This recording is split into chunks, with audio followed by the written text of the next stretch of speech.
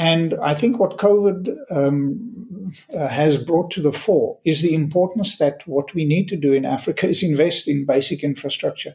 And I think one of the areas we could potentially look to is, leveraging digital technologies. Welcome to the Wait and Speak podcast. I'm your host, Requir White. My guests for today are Jackie Silhier and Stella Quasi from the Institute for Security Studies. I've included their detailed bios in the show notes. They recently published a report, The Impact of COVID-19 in Africa, a scenario analysis to 2030. This is the topic for our discussion. And without further ado, here's the interview. Jackie, Stella, welcome to the Wait and Speak podcast. Thank you for having me. Thank you very much for inviting us. Yeah, so I'm really excited to speak to you today. Jackie, I'll start off with you. You head the African Futures and Innovation team at the ISS. Could you please tell us a bit more about the work that you do, and then also the focus of your latest updated report, which is a topic for our discussion today on the impact of COVID-19 in Africa? Requir, thank you very much. So the African Futures and Innovation team at the Pretoria office of the Institute for Security Studies is a small team.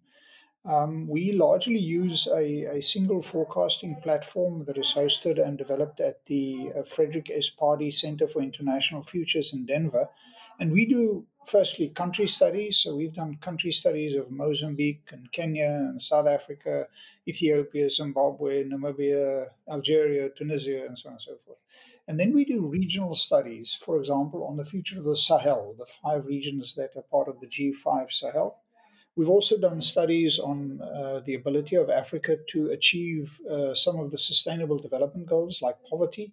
And then finally, we do issue studies, let's say the future of violence and instability or poverty or the future of democracy. So these are the kind of things that we do. And it's, we're a small team, but we're quite busy. Yeah, you really do a lot of interesting work, and it seems it's really informative, obviously, for policymakers and for future planning to keep the work in mind that you guys do and the possible scenarios. Stella, then, as a topic is COVID-19, could you perhaps talk us through the scope of COVID-19 in Africa, and then perhaps some of the differences in terms of how Africa is experiencing this pandemic? Yeah, thank you, Rikwa. So we know that Africa's exposure to COVID-19, at least initially, was due to international exposure.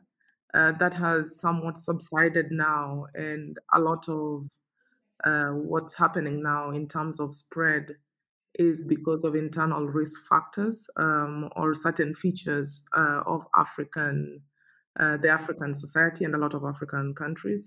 This includes, urbanization, the state of our health and basic infrastructure. In this regard, I mean water and sanitation access. And so we are seeing a lot of community spread just being a challenge of everyday living where people are not able to be socially distant because of their living conditions. But we also know that Africa's population, at least to this point, has been touted to have helped perhaps reduce or we have not seen the same level of fatalities as we have seen in Europe and the US and other regions. And, this is likely a function of just the youthful population. But going forward, we see the situation spreading beyond urban areas and into rural areas. So it's, the fact that we also don't have enough capacity to test means that we don't really know the extent or the magnitude within which the virus has spread. So it's hard to tell when we don't have exact data. But based on the trends that we see currently in terms of deaths, I think Africa has been spared the worst so far. So we shall see how the situation progresses. So a few points that I picked up from what you mentioned is obviously the availability of infrastructure and water and sanitation is an additional challenge, and then the ability to have social distancing. And then I think we're going to perhaps touch on this later. Is also, besides the health impact. Obviously, you mentioned Africa has a younger population, so that helps in terms of the overall mortality rates. But then there's the second wave of economic impacts and broader spillover impacts that create other negative impacts.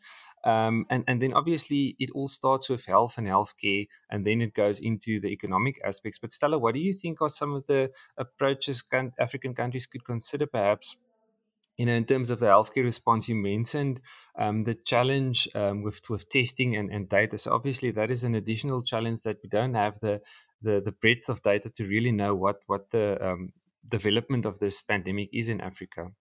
All right. Yeah. Thank you, Rikwe. So that is obviously a challenge for Africa, but I think there are a couple of ways or different ways the African government might want to approach this. I think first and foremost, communication, effective communication, I think is really important, so that people are able to understand what the situation is, why certain actions are being taken, and what the public's role is in ensuring safety and just ensuring that everyone is cooperating and doing the best that we can in this situation. Um, but we know that Africa has had experience with epidemics before, such as Ebola, and Yes. learning from countries that have experienced such epidemics, I think is important to see how they have managed other health challenges, because it's not just the coronavirus that we are dealing with. There are other health challenges that have always existed that also need to be dealt with. So just figuring out how that has been done in collaboration with communities, I think, is an important uh, sort of thing that African countries can try to learn from each other. But beyond the health impacts, what you sort of touched on, the spillover effects are around the economy and just basic livelihoods of people. And I think Mm. there might be an opportunity for Africa in this instance. We know that I think with every crisis, there has been an opportunity for collaborations. If you think about the First World War, led to the creation of the International Labour Organization, Second World War, the UN, and so forth and so on. And I think Africa has been touting the Africa Free Continental Trade, and this Mm-hmm. might be a chance for greater collaboration. So while reducing the flow of people, it might help for African governments to keep borders open for the flow of goods, just so that Mm-hmm. economic activity and trade carries on. I think related to this as well is having seen the impact of the coronavirus on economies, and how that balancing act, governments trying to keep economies running as well as maintaining the health situation, has been quite complicated. But I think timing is everything. Not opening up too soon, and just ensuring that things are sort of sequenced.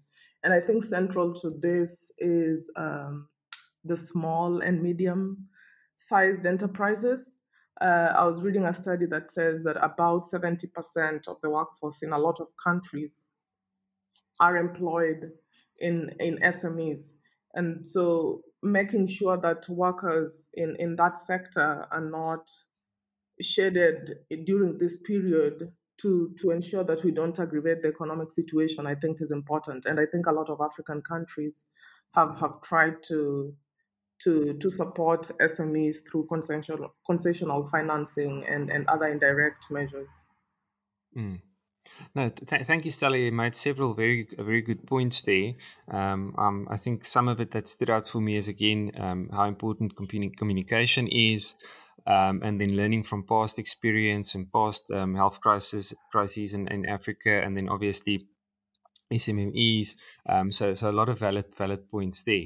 Yaki, I'm going to get back to you. Could you please tell us a bit more in your, about the scenarios that you used? You had 3 alternative scenarios in your recent report. Could you please give us a bit of an overview of those scenarios and what we can learn from those? Thanks, Raquir. Yes, so we first we created a baseline scenario, a pre-COVID growth scenario that really looked at where we thought Africa would have been had it not been for COVID. And then we compared COVID with 3 scenarios that we termed V, U, and L, after the shape, of course, of the letter and the economic recovery. And each scenario has got 3 components to it, namely growth. So obviously, a V-shaped recovery is much sharper than a U-shaped recovery, which and an L-shaped recovery takes a little bit longer. So growth was the first component. The second was mortality. We used the data from Imperial College to model the impact of mortality, and we used different mortality interventions for each of the V, U, and L scenarios. And the final intervention was we looked at the measures that African governments had taken to combat the impact of COVID through particularly additional social grants. So all 3 these scenarios, V, U, and L, have got they have the same economic contraction in 2020 this year, but they're going into 2021, 2022, they have a different shape, different mortality, and so on. So, for example, if we expect that Africa will experience a growth contraction of about 3%. All of Africa's, on average, the 55 countries in Africa in 2020. And then our forecasts are until 2030. So we look at the impact of COVID on the achievement of key sustainable development goals, particularly on impact on poverty. And then we also look at average incomes, the size of the African economies, and so on. From this analysis, it's very evident that Africa faces a huge challenge going forward. Just to give you an idea, if we look at extreme poverty, this year alone, we expect that 14 million additional Africans will fall below $1.90 per person. Just to give you an idea, this year alone, 2020, an additional 14 million additional Africans will fall below $1.90 extreme poverty. And although extreme poverty was set to increase even under the pre-COVID scenario till 2030, what is now going to happen, we were expecting that the rate of poverty, the percent of extreme Africans living in extreme poverty, would have declined from the current about 36% of Africa's 1.3 billion people to about 33% of its population by 2030. Now, what is going to likely happen is that the percent of extremely poor Africans is going to increase to 35, possibly even 37% by 2030. So that's one indication. A second of the impact of COVID. A second indication would be to look at average income levels. And depending on which scenario you subscribe to, Africa will either recover to its 2019 average rates of income, that is last year, either by 2024 or by 2030. So we are losing 4 or 10 years of growth or GDP growth through the impact of COVID. And then finally, if one were just to, for example, look at the economic impact. Now, this year alone, we expect that the African economy will decline, will shrink by more than 200 billion US dollars. And in a worst case scenario, by 2030, the African economy could be $640 billion smaller than it would have been by 2030. So the impact of COVID is huge. It is almost, I would almost say, indescribable. And it's not because of the health and the mortality impacts, it's largely the economic impacts that are driving the results, because the rest of the world have clamped down, shut down. Tourism, trade, everything else is declining. So this is huge, and COVID is going to have a long-lasting impact on the continent. Thank you, Yoki. So that's with that impacts, it's really a big step backwards that we need to try and catch up on and see how we can get ahead again at some stage. I think the report also makes a number of recommendations. One touches on the provision of basic infrastructure.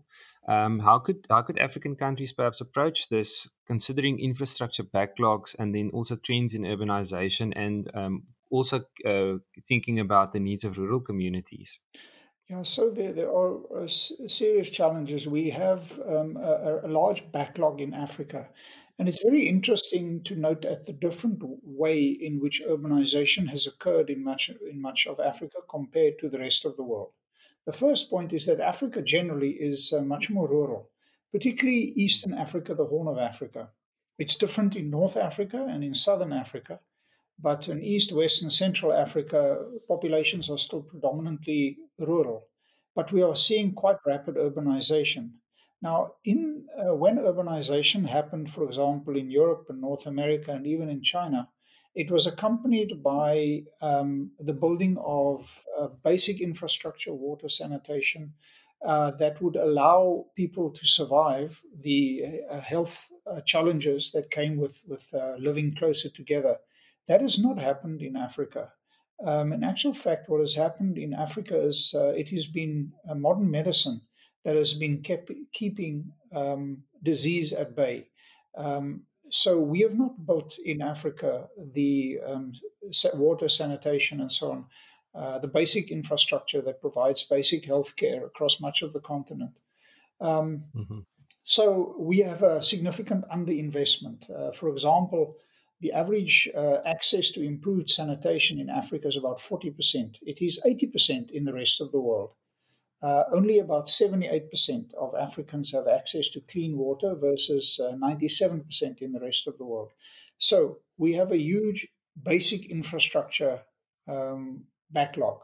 And I think what COVID has brought to the fore is the importance that what we need to do in Africa is invest in basic infrastructure. Running water, being the ability to wash your hands, is absolutely basic to being able to deal with COVID. If you don't have that, if you don't have improved sanitation and so on and so forth, we're really going to struggle. So I think one of our big recommendations is simply that this backlog in basic infrastructure that has accompanied the nature of Africa's development needs to be rectified, and that African governments need to invest much more in basic water, sanitation, electricity, and so on and so forth, and make up for that backlog to be able to also counter the additional pandemics that Stella referred to that inevitably will come. Thank you, Yoki. That's quite an important nuance you gave there, especially in terms of urbanization and pace of infrastructure development. And then also just the access to basic water and sanitation services is crucial in this combat, in this process of keeping COVID at bay. Stella, then another recommendation is that Africa needs obviously to improve its spending and on healthcare. But I think that can be difficult in terms of the current fiscal space or constrained fiscal space. How do you think Africa can approach the healthcare challenge, perhaps through regional or international collaboration? Yeah, thank you, Requia. So, financing is obviously a huge challenge, and I think Africa can explore certain avenues to try and cut costs while still being efficient and effective. And I think one of the areas we could potentially look to is, leveraging digital technologies. We have seen mobile phones, the revolution in mobile phones, and just how people conduct their lives. And I think this has touched on the health system as well. And a lot of African countries are using mobile technologies to reach people in rural areas, consulting with your doctor, figuring out what your symptoms are. So just being able to do some of those activities through technology, I think, is one way within which Africa can then try to leapfrog and make improvements in the health sector. I also think that creating a sense greater collaboration, especially public-private partnerships. But beyond public-private partnerships, I think we've seen the level of research and partnerships going on the continent, at least with COVID. Senegal produced, or at least they're still testing, their testing kit for COVID that you can take at home and you don't need to like go to a hospital or to a lab. And so I think those are some of the things that we need to strengthen. It seems that some of the skills are with us. It just needs greater collaboration between the public and the private sectors.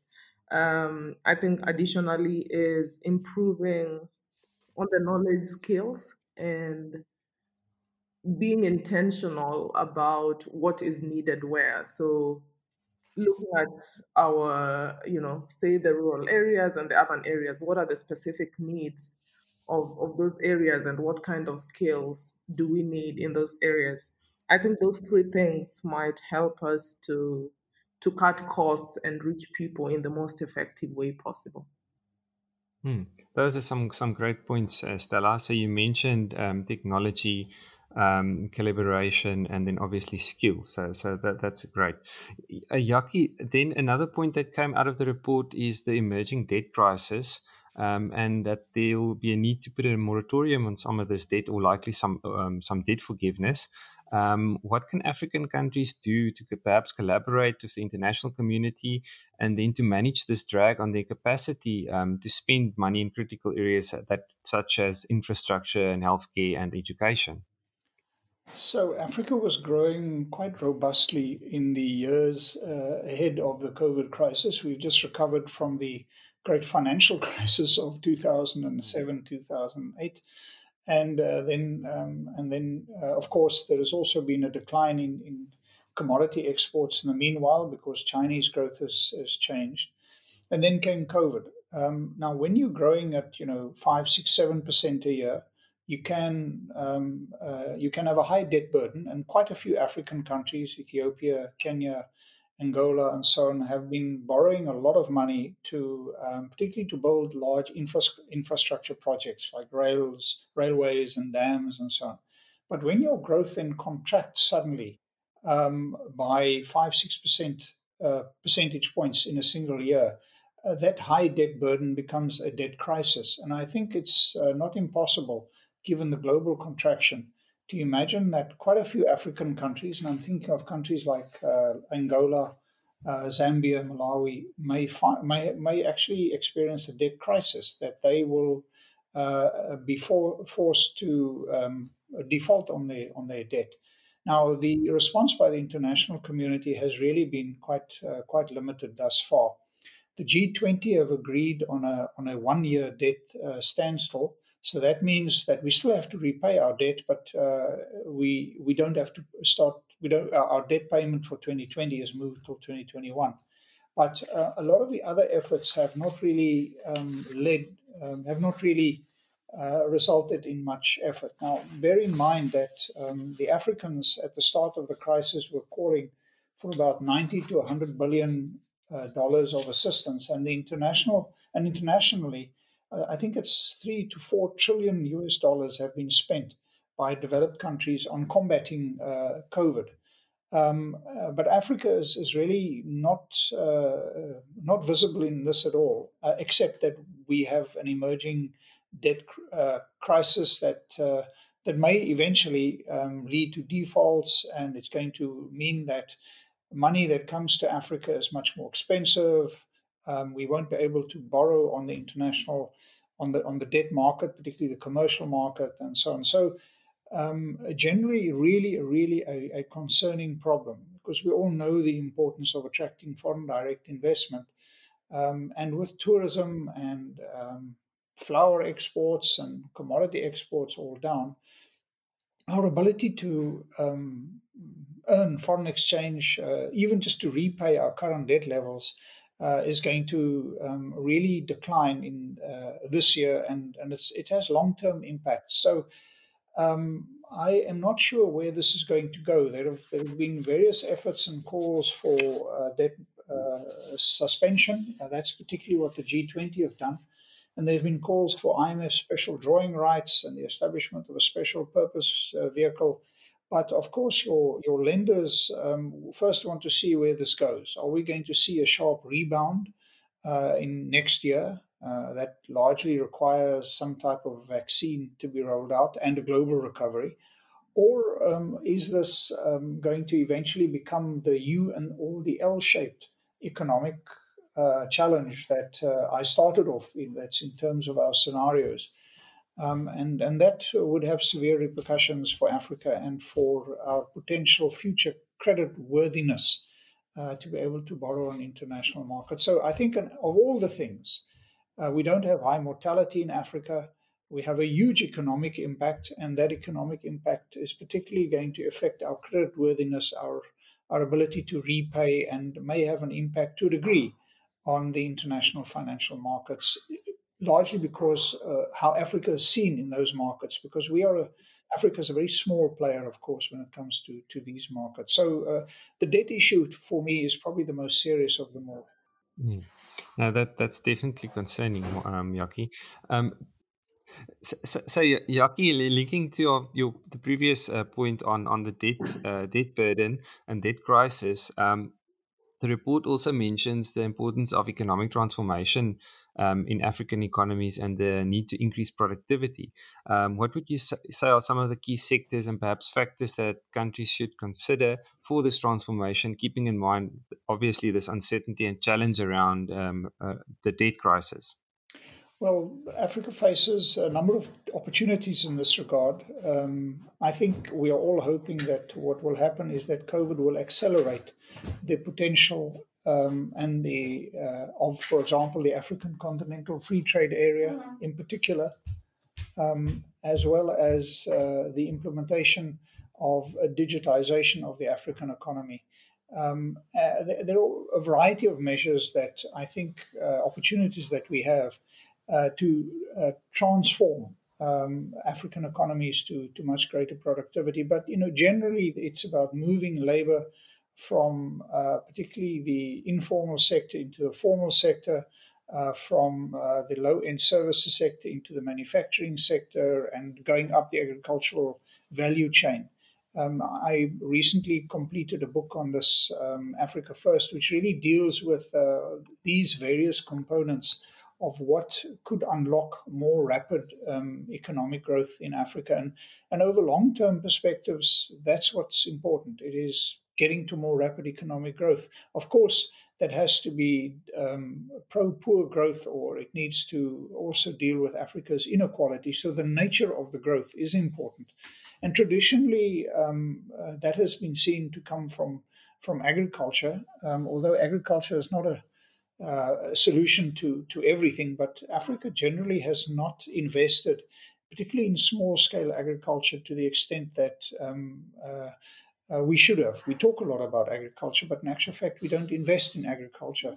And food self-sufficiency is absolutely critical if Africa is to firstly feed its own people, become more food secure, and then enable the entry and going up the productivity ladder by next entering low-end manufacturing and so on and so forth. So there's no magic solution. There are certain vehicles, tools, particularly the implementation of the African Continental Free Trade Area and leapfrogging digitization, that can accelerate our transition. But it is very often fixing many of the basic challenges we mentioned previously, the challenges of infrastructure, and so on, that we haven't been investing in. And that's really, I think, what I think COVID will reinforce, and that is, in a sense, getting the basics right. Thank you, Yaki. That's a very good explanation of that context. So I think amidst all this uncertainty and challenges, there are opportunities, and I think a focus on some of those basic elements, one example being infrastructure, can really make a big difference.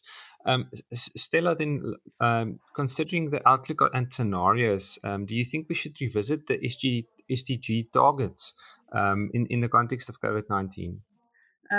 Yes, I think, I don't know if Yaki mentioned this, but from the studies that we conducted, it's unlikely that Africa will meet the SDG targets. And I think that we obviously need to revise those targets. But beyond revising them, I think we need to recommit ourselves to the SDGs and sort of reanalyzing what it means to achieve sustainable development goals. Because I think what COVID is showing us is that sustainable development is far more complex than just achieving economic growth. And we need to go beyond, although economic growth is important, we need to go beyond economic growth to assess our institutions, the way we live, the way we work, produce, consume, and how we share the proverbial national cake, and how we treat the planet. So I think sustainable development is a multi-dimensional undertaking that we all need to take, but we have to change the way we do things and what it means to have a decent living, and that means changing those targets. Thank you, Stella. But I think with that, Yaki, you mentioned your book Africa First, which obviously also touches on a lot of the issues that we've discussed today. So I'm going to post a link to that in my show notes. And thank you for the great discussion to both of you. It's really been a pleasure speaking with you. Thank you. Thank you very much, Raquir. It's great to be hosted by you. And that's a wrap for this episode. Thank you so much for listening. Please leave a review on Apple Podcasts or wherever you listen to your podcasts. Until next time, happy listening.